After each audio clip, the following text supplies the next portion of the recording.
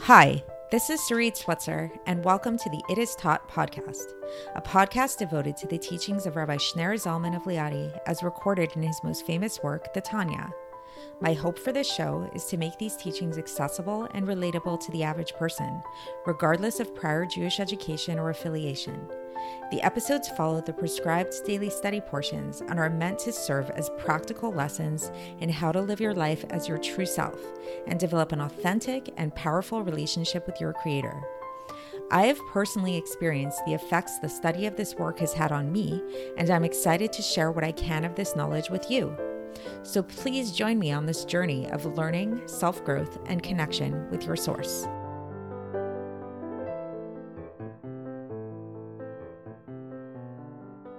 Hi, and welcome to the It Is Taught podcast. This is episode 196 for the 7th of Sivan in Elif. So this is the second day of Shavuos. So I'm pre-recording this episode, and hopefully you are listening to it either before or after Shavuos. If it's before Shavuos, I hope that you have a very nice Shavuos. And if it is after Shavuos, I hope you had a nice holiday. And so few announcements for today, very exciting. First of all, I got a new microphone. So finally, Samsung sent me a replacement microphone in the mail. So hopefully the audio quality is a lot better. And thank you so much for bearing with me while I know the audio was like subpar. It really, really irked me. And I tried my best. I borrowed a different microphone from a friend for a little while, but like this microphone, I think, is a lot better. Hopefully you'll agree. And the second exciting announcement is we are now officially beginning that second book of the Tanya. Very, very cool. So yesterday we started the intro to the book, Chinuch Katan. Today we're getting into the actual text of the book, of Shar HaYichud VaEmunah. This is the gate of unity and faith. So this Sefer of Tanya is actually, in a lot of ways, my personal favorite. Actually, I find it to be the most interesting one. It's the most like philosophical of all of the Sfarim. It's the one that really deals with the underpinnings of reality. Who is God? What is the world? Why are we here? All of these like really basic fundamental philosophical questions that we might have. And in today's section, what we're really going to focus on by way of introduction to this entire Sefer is this whole idea of monotheism and how monotheism might not be really what you thought it might be at first glance. So Judaism is a monotheistic religion, as most of you probably know, but we're not the only monotheistic religion. There are other monotheistic religions. Islam is a monotheistic religion. Some branches of Christianity can be considered monotheistic. Even Hinduism, believe it or not, people think of it as being an idolatrous religion. If you really get into the fundamental creed of true Hinduism, it actually is at its core monotheistic. So monotheism is not really unique to Judaism as much as some people might claim that it is. But what we'll learn about today and in today's section is that the monotheism that we believe in, at least by way of Chabad Hasidus, which is what we're learning in the Tanya, actually means something much deeper and much more profound than we might have thought at first glance. What it means to be monotheistic in a Jewish Hasidic sense isn't just to believe that there's one God and not two. That there isn't a God and a devil that are at war with each other, which is like more like the Zoroastrianism. That's what they kind of believed. And some branches of Christianity think like that too. It's not that there's like different figureheads of God and that kind of stuff. It's much, much more than that. The monotheism that we're going to be learning about today is to really understand that not only is there only one God and not two, but in fact, there is nothing but God. God is the only true reality. Any reality that we experience down here in our earth or even up in the heavens actually has no existence of its own other than God. And what we'll also learn about is what this fundamentally, how this translates and how we experience this and how this manifests is through God's speech. So we see an allusion to this actually in the very beginning of the Torah, in the book of Genesis, where it talks about Bereshis, where it talks about God creating the world. So when we look at the phraseology that's used there, it doesn't say, and now God created this, and now God did this, and now God made the planets, and now God made the earth and stuff. It says, and now God said, let there be light, and there was light. God said, let there be the luminaries, and there were the luminaries. So God spoke the world into existence. So there's something about speech that was intrinsic to the creation of the world. And what we'll learn about today is that this wasn't just like a poetic way that the Torah went about describing the story of creation, but there's actually something very, very fundamental to it. And that not only did God, in fact, truly speak in his way the world into creation, this wasn't a one-time event. And this wasn't just like a historical thing that happened way back in the day, but it actually is happening at every moment, at every second, at every hour of every day. And that truly, the true basis of the entirety of reality is this speech. So one thing to notice that's really fascinating about this, and this is a subject that I don't know about all that much, and I'd like to research more, is that this is something that physics is kind of tapping into. In the last few years, physics has actually come to discover that the underlying fundamental building blocks of all of creation is vibration, otherwise known as sound. So maybe we'll talk about this more at length in a future episode when I have more time to prepare and research this topic. Or if any of the listeners know about this, I'd love to hear more if you have any resources for me. But I think it's really cool when like science comes to meet Torah in that way, where this is something that physics is only coming to understand now, where we'll see that this is something that the Alter Rebbe wrote about a long, long time ago. So let's get straight into the text and discuss more as we go, because I think that will really give us a true appreciation of all of these ideas that we're talking about. So the Alter Rebbe begins this section by actually giving a heading that is kind of giving his like thesis statement for this entire section of the Tanya, where he says that what we're going to be doing here is we're going to be learning a little bit, we're going to get a small glimpse of that which it says in the Zohar, that the verse Shema Yisrael Hashem Elokeinu Hashem Echad is higher unity, Yehuda Ilah, and Baruch Shem Kvod Malchuto L'Olam Va'ed is lower unity, Yehuda Tata. So basically, let's just explain that very in brief. First of all, to note, the Alter Rebbe says that we're only going to understand to a very small degree. So he's acknowledging the fact that, interestingly enough, as much as this book is really all about really using our brains to their fullest capacity, pushing our mind to the fullest extent to try to understand God, to try to understand our reality, to try to understand what it means that God is everywhere and in everything, we're actually only going to get a very small glimpse of this. And the more we learn, the more we'll realize how much we don't know, which is the big topic that I talked about yesterday in the Chinuch Katan episode, where I talked about my yoga practice and how the more I practice, the more of a beginner I feel. Same thing here. The more we learn, Lahavdil, the more we learn, the more we'll realize just how much we don't know. So nevertheless, we're going to have a small sense. We're going to try to really understand to a very small degree what this means, where there's this teaching in the Zohar that the first verse of the Shema prayer, so Shema Yisrael Hashem Elokeinu Hashem Echad, which means, hear, O Israel, God is your God, God is one. That's a reference to something called higher unity, Yehuda Ilah. So we will talk about that later on as to what that means, but just keep that in mind for now. And then it also says that the second verse, Baruch Shem Kvod Malchuto L'Olam Va'ed, which means blessed is his glorious name of his kingship forever and ever. This is a reference to lower unity, to Yehuda Tata. So this is the thesis statement for the entire book. And so it's not going to be answered today, obviously, because he's going to take the entire book to explain this. But so today we're going to begin to delve into these ideas by really getting into, first of all, what it means to be monotheistic, as I mentioned in the introduction.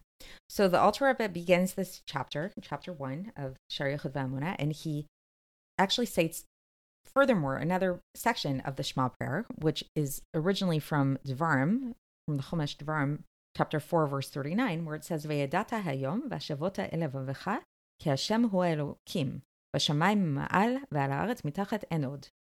So this literally means that you should know today and place it in your heart that God is the God in the heavens above and on the earth below. There is none other.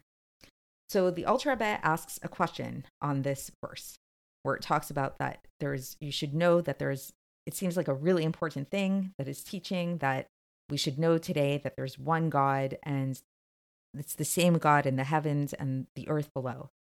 And so the Alter Rebbe says, well, a person really think that there's a God that's going around in the water underneath the earth? the point that we need to really warn somebody so much, to the point of like really, place this in your heart. There is no water God. Really remember this. So to understand this, the Alter Rebbe brings another verse, this time from Tehillim, chapter 119, verse 89, where it says, Le'olam Hashem devarcha nitzav b'shamayim, where it says, forever God, your word stands firm in the heavens. So on a simple reading of this verse, it sounds like that the verse is just teaching us that, like, okay, God's word is eternal. We always have to listen to God. We can't just think God said something and he stopped saying it and it's not relevant anymore or something like that. And it's just a poetic way of teaching us this. But the Baal Shem Tov of blessed memory, he actually taught that there's a deeper understanding of this. He understood this in a more literal way. He said, when we say, forever your God, your words stand firm in the heavens. What are God's words? The words that we're referencing here are the words of Yehi Rakia b'toch hamayim v'gomer, which is the words from Bereshis, chapter 1, verse 6, where God actually spoke the heavens into existence, that there should be a firmament in the midst of the waters. So he says that these words stand firm forever. These letters and these words, they are always within the firmament of the heaven. And they contain within them all of the firmaments of all of the heavens in order to vivify them. As it says, U'devar Elokenu yakum le'olam. And so this is another verse from Yeshayahu, chapter 40, verse 8. And which means that, and the word of God will stand forever. So again, it's the same idea. It's something about God's word. It keeps using that phraseology of God's word, God's speech. And then it says, Udvarav chaim v'kayimim la'ad v'chulei. So this is something that we say in davening, which again, it means his words live and stand firm forever. So this again is this idea that there's something about God's word specifically that stands forever, like actual literal words. So the way the Baal Shem Tov understood this is that it's literally talking about the actual words that God used to speak the world into creation, to speak here the heavens into creation. And he says that if the letters were to leave, even for a split moment, God forbid, and go back to their source, then the entire heavens would return to not and nothingness and would become like nothing at all. Like before God actually spoke those words of Yehi Rakia Chulei. And so too, this isn't just the case in terms of the heavens, but this is true with all of the creations of everything, whether we're talking about the creations in the higher worlds or in the lower worlds, and even this physical reality that we live in, this physical earth. If the letters of speech that God used to create the world were to depart, God forbid, for even one moment, then all of this would return to naught and nothingness. True naught and nothingness, just like it was before the 6 days of creation. So we're hanging on a really thin thread here, is what the Alter Rebbe is trying to teach us, is that our entire reality, our entire existence is totally and utterly dependent upon this constant speech of God that is creating the world and bringing the world into existence, something for nothing at all times. And then the Alter Rebbe says that this was actually taught by the Arizal of blessed memory. That he said that, like, even in the domem, even in inanimate objects, like in rocks or in dirt or in water, they also have a spiritual life force to them. So we talked about this in a previous episode, the idea that everything has a soul to it on a certain level, has a spiritual nature to it, even things like rocks. So here we're understanding this on a deeper level, that even stones and earth and water, just like the heavens, their entire existence, really truly at its core, is really nothing but the word of God. So this is how we can understand that it actually does contain a spiritual life force to it, these rocks. So, and the way we can see this, like if we want to really break it down, is because the letters of speech from the 10 mamarot, the 10 utterances through which God created the world and continues to create the world, these vivify and these give life to the domem, to the inanimate object, to bring them into existence out of nothingness, out of the not and nothingness that preceded the 6 days of creation into the existence that they have right now. So this creating something from nothing is happening. It wasn't just a one-time event, basically. It's something that's happening all the time. It's perpetual and it's recurring. And so then, and the way that it happens on a technical level, the Alter Rebbe is teaching us, is through these 10 utterances. So if you go back to the story of creation in Genesis, you'll see that there is actually 10 utterances that God spoke, and those 10 utterances created the entire world. And so it's those 10 utterances that are the vivifying force behind all of creation. But so now the Alter Rebbe brings up a good point, and he says, okay, but wait a second. If it's those letters from the 10 utterances and those words that are creating all of creation, so now we're talking about a stone. We're talking about inanimate objects such as a stone. So the word for stone in Hebrew is the word even, which is aleph, bet, and nun. And if we look at the 10 utterances that were used to create the world, which is what we were learning, we don't see that that word is in there. So thus, how can we say that this stone is getting its vivification and its existence from those 10 utterances? So the Alter Rebbe says that it is coming down from those 10 utterances. It's just coming down by means of combinations and permutations of the letters that go down in 231 gates. So it's Reish Lamed Aleph She'arim in Hebrew. So basically, and they go forward or backwards, and all this is detailed in Sefer Yetzirah. So basically what happens is that we had these 10 utterances of creation through which God created the world that are mentioned in the story of creation in Breshis. These are kind of like the building blocks. But from those building blocks, then you can do a lot with them. It's like once you have those blocks, then they can be permutated, they can be combined, they can be substituted. There's a whole bunch of different formulas that they can go through until the point that eventually, through enough permutations and combinations and all of this, then one combination came out and it brought out this word even, this word stone, which is the vitality of the stone itself. And so too, this is true with all of the creations in all of the worlds, that the names by which they are called in Lashon HaKodesh, in the Holy Tongue, which we call Hebrew, really, but it's the reason why the Alter Rebbe doesn't say Hebrew outright is because it's not modern day Hebrew. It's like the biblical Hebrew. It's the original Holy Tongue. So everything by its name, the name of each thing in the world, according to the Holy Tongue, according to its original name, these are the actual letters of speech that come from level to level through the 10 utterances of the Torah, through these different combinations and permutations of the letters and the 331 gates and all of that, until they get to the point of that particular creation in order to vivify it. So just to pause here and just to understand the profundity of what that means when we talk about language and we talk about the names of different objects and things like that. So in English or in French or in any regular kind of language, when we call things by different objects, it's merely just like a description of what that is, because we need something to be able to relate to other people, to let people know what we're talking about in order to function in the world. So it's like if I want to say to somebody, can you go get me that book that's on the table? We need to use the word book because we need a common language that we all understand.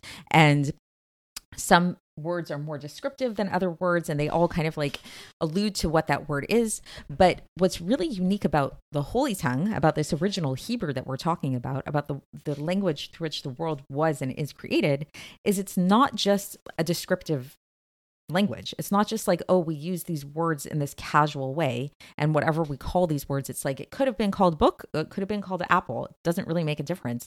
No, in Hebrew, the name of every object is extremely precise, it's extremely individual, and it actually literally expresses its vitality in it in the utmost way. So that the word even, the word stone in Hebrew, it's not random that it's called an even. It's called an even because its particular life force, its particular existence comes down by way of those exact letters through that exact permutation and combination that had to come about from the 10 utterances of creation until it came into that combination. And so now the Alter Rebbe brings up the question, why is it? You would think, like, sure, it would have been cumbersome if the Torah were to delineate all of creation and were to say, and now God said stone, now God said apple, now God said this, now God said that. So yeah, that would be cumbersome. But there's another reason as to why not all of these creations are mentioned explicitly in the 10 utterances of creation. And this is because not all of creation would be able to accept, they wouldn't be able to handle the actual vitality from the 10 utterances of creation in a direct way like this, because this vitality that came about through these 10 utterances is very large. It's a lot, and it's too much for these individual creations to be able to handle, and they don't have the energy, the power to be able to support this. The only way that individual creations could experience this vitality, this vital flow that came from these 10 utterances, is if this vitality went down from level to level that made it lower and lower and more diminished through these different permutations and combinations of letters. And the different gematrios, the numerical values, and all of those things, and that each letter has a specific numerical value associated with it and everything like that, until it gets to the point that it becomes so constricted to be able to be vested within this particular thing in creation, this particular creature. So basically what the Alter Rebbe is saying is that this vital force, which is found within the 10 utterances of creation, which is the building block of all of creation, these are the fundamental energy flow through it, which all of creation is constantly created and vivified.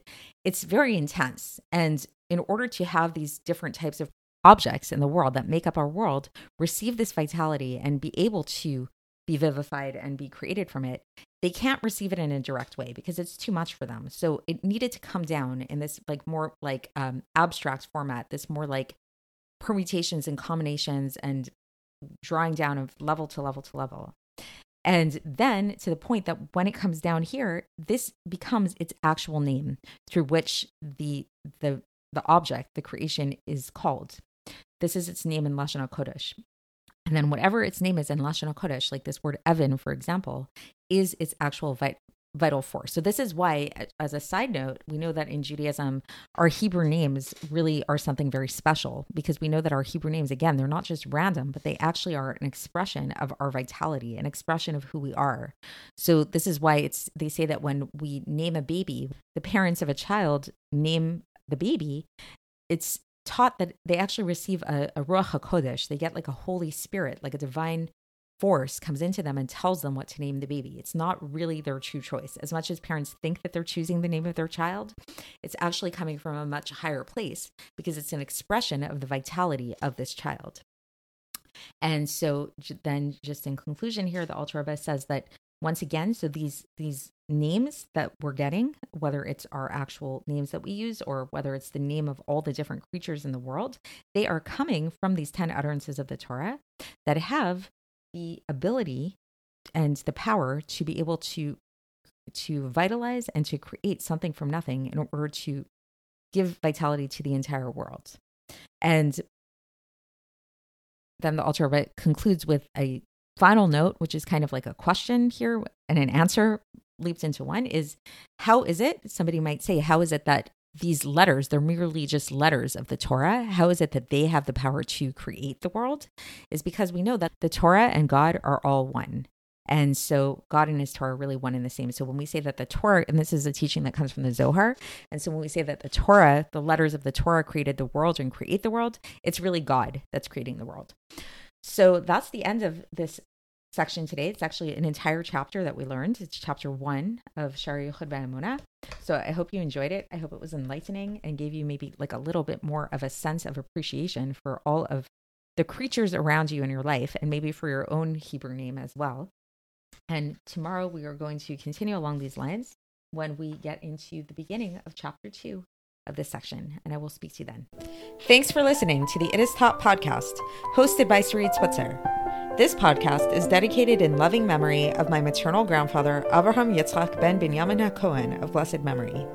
Music by Shoshana. If you enjoyed this episode and would like to support the show, please share it with others and subscribe on YouTube, Apple iTunes, Spotify, or wherever you listen to podcasts. And make sure to leave us a 5-star review. To find out more about the It Is Taught project, including more information on my soon-to-be published book, please visit our website, itistaught.com. To catch the latest from me, follow me on Facebook, Instagram, and Twitter. Looking forward to speaking with you tomorrow, and until then, have a great day.